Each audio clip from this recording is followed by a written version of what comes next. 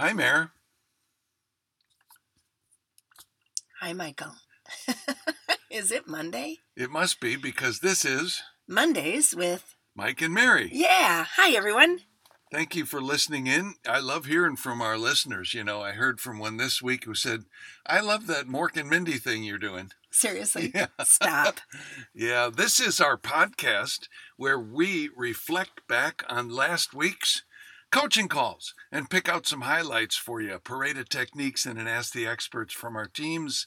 And boy, did I have good Ask the Experts this week. It was so hard to pick one. I had a hard time picking two this week. Wow. Well, let's start with Parade of techniques. I want to start with mine. All right. Because it wasn't really, hey, I got a parade of techniques. This was a piece of advice that came in the Ask the Experts framework. Oh. But I thought, what a great parade of techniques it is. All right.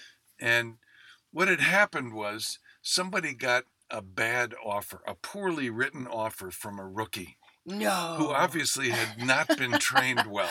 Yeah, or like at all. There's a lot of those out there. Yeah. And the piece of advice that was given that I consider a parade of techniques was one of the first deals I ever did was with a woman in my office who just passed away after a long career in real estate.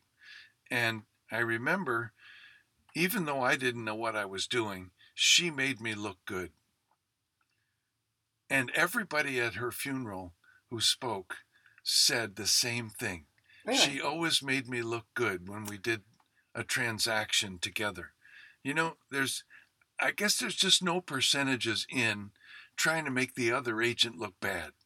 Why not make people look good and feel good and look at what the end result is? More people at your funeral, I guess. Well, Floyd has always said, be nice. What if we could help people be nice? Yeah.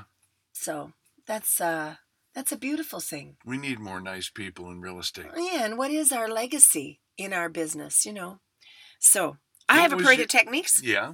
Yeah. This is from a student who wants to grow her business. And what she did this week is she thought of an agent who's paying really a lot of money for Zillow and Trulia leads, like thousands of dollars per month. No. And they're getting more leads than they can handle. Uh-huh. And she needs leads. So she went to that agent and said, if you have overflow leads, would you be willing to send them my direction? In exchange, I will pay you a 25% referral rate. So that's what she did. And now she's got some people to call and talk to. I think that's a brilliant idea. There's got to be somebody in every single person's office or circle of people that needs more leads, that has too many leads to follow up on. And yeah, I just thought that was a great idea. Yep. Look around. It's right there. Very cool.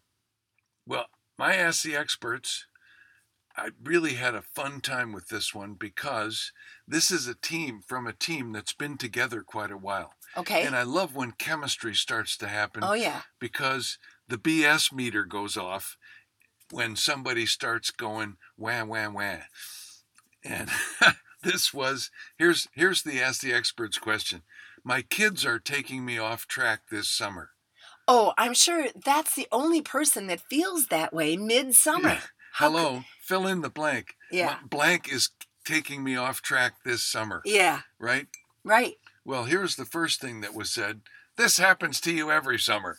Now, if it was a brand new team, they wouldn't know that. But since these people have been together for a while, That's the power of R squared, isn't it? Yeah. We hear the same thing. We go, hey, wait a minute. I thought we handled this 6 months ago. Yeah, and the other funny part of this is she put the solution in her question. Oh. My kids are taking me off track. There's some days I don't work at all. I guess what I have to do is relook at my 5 whys. Oh. Well, why don't you wait for us to give you the solution, some advice, instead of you giving us the solution? Because that might not be the thing that does it for you. And the first thing that she was told was, well, how about you start treating your business like it's a business? Oh, the store is just closed down 6 days out of 7? Yeah. You have to earn. It's not like you're independently wealthy, Right. So get back to the basics and treat it like a business, and get back to 5-90-10, which is where the great habits come from. Boy, I heard that advice over and over this past week.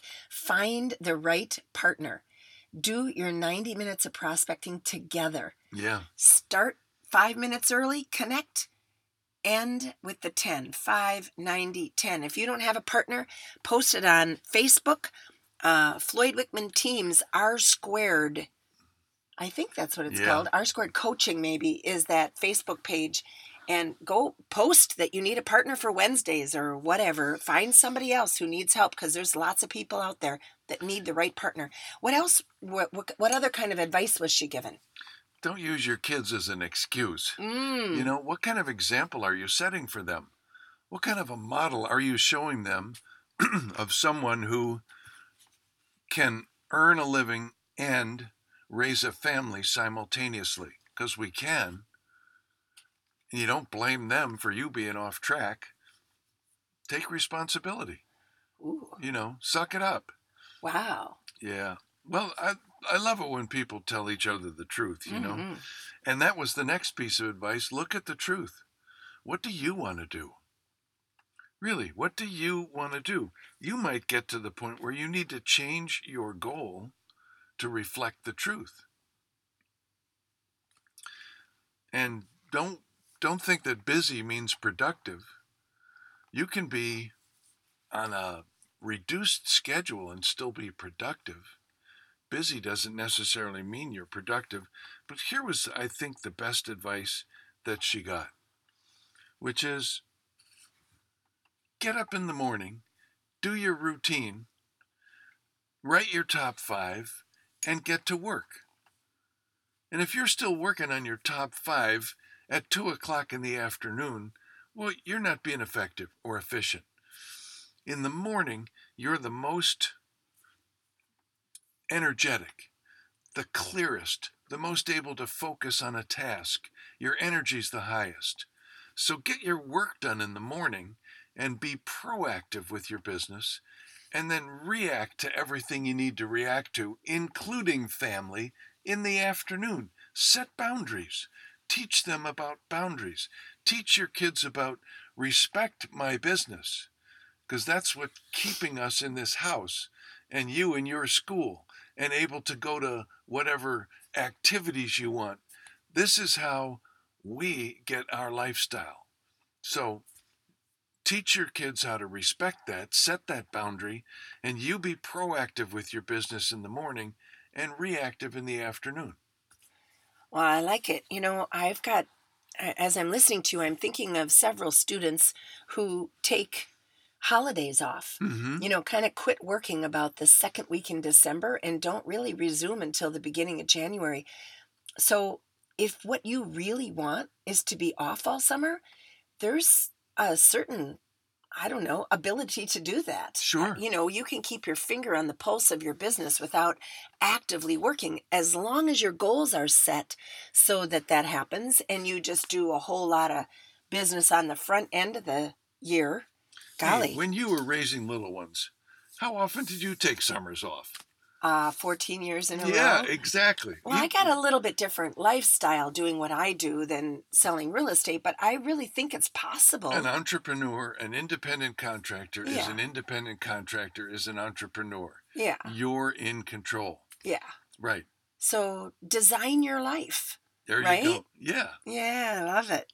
Speaking of designing your life, my Ask the Experts question I wanted to share with everyone today is how to do a listing presentation that beats out your competition. All right. Yeah. So we've already talked about the comparison shopping analysis, of course, but what do you do that is different than everybody else? How do you beat your competition during a listing appointment and show that you are different besides, just professional photographs? because, of course, everyone mentioned that.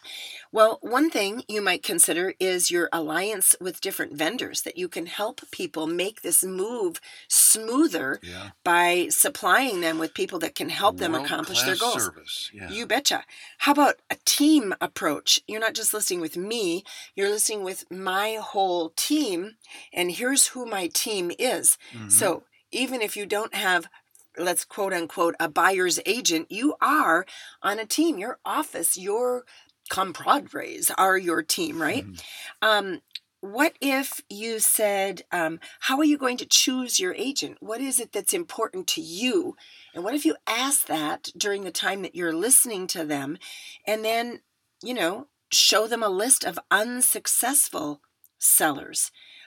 So I hope that you'll choose me not on the basis of price, because, some agents will come and tell you only what you want to hear just to get the listing, but on the basis of my systems. And let me show you my systems. And one of my students talked about her checklist, 2 pages of things that I do when we list the house. And she said, I have people ask me all the time, can I have a copy of that? No, this has taken me years to Yeah. perfect. This is something that sets me apart from everybody else. This is every single step in the process. And she actually has a 4-page checklist of what happens after we find the buyer. Right. So it gets even more complicated once we find the buyer.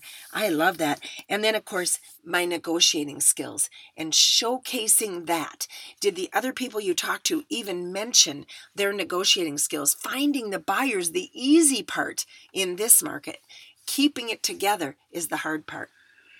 We have to take a look at what everybody does and make that one category in your comparison shopping analysis in your marketing plan. Here's what everybody does. And that's just one thing. And then you add all your uniques. You bet. And that's what sets you apart. Uniques, that's the word Floyd always uses when we get to that part in session 4. What are your uniques? And that's where value comes in. That's where you prove your value, because, technology has really leveled the playing field and diminished the value of doing what everyone does. So we have to add that world-class service in our uniques. Those are great suggestions. Yeah, I like it. So take a look at your listing presentation and sharpen the edges. And take a look at your calendar and start making travel plans to Lexington for the Business Breakthrough. Oh, yeah. Yeah, go to floydwickman.com, check out the Business Breakthrough, and you probably know somebody who started this year without a very good business plan. They need to be there, because we do this in November and not waiting till January to get your business plan in place. We're going to run our business like it's a business. Yeah. With 2020 vision. For 2020. You betcha. I like it. See you next time.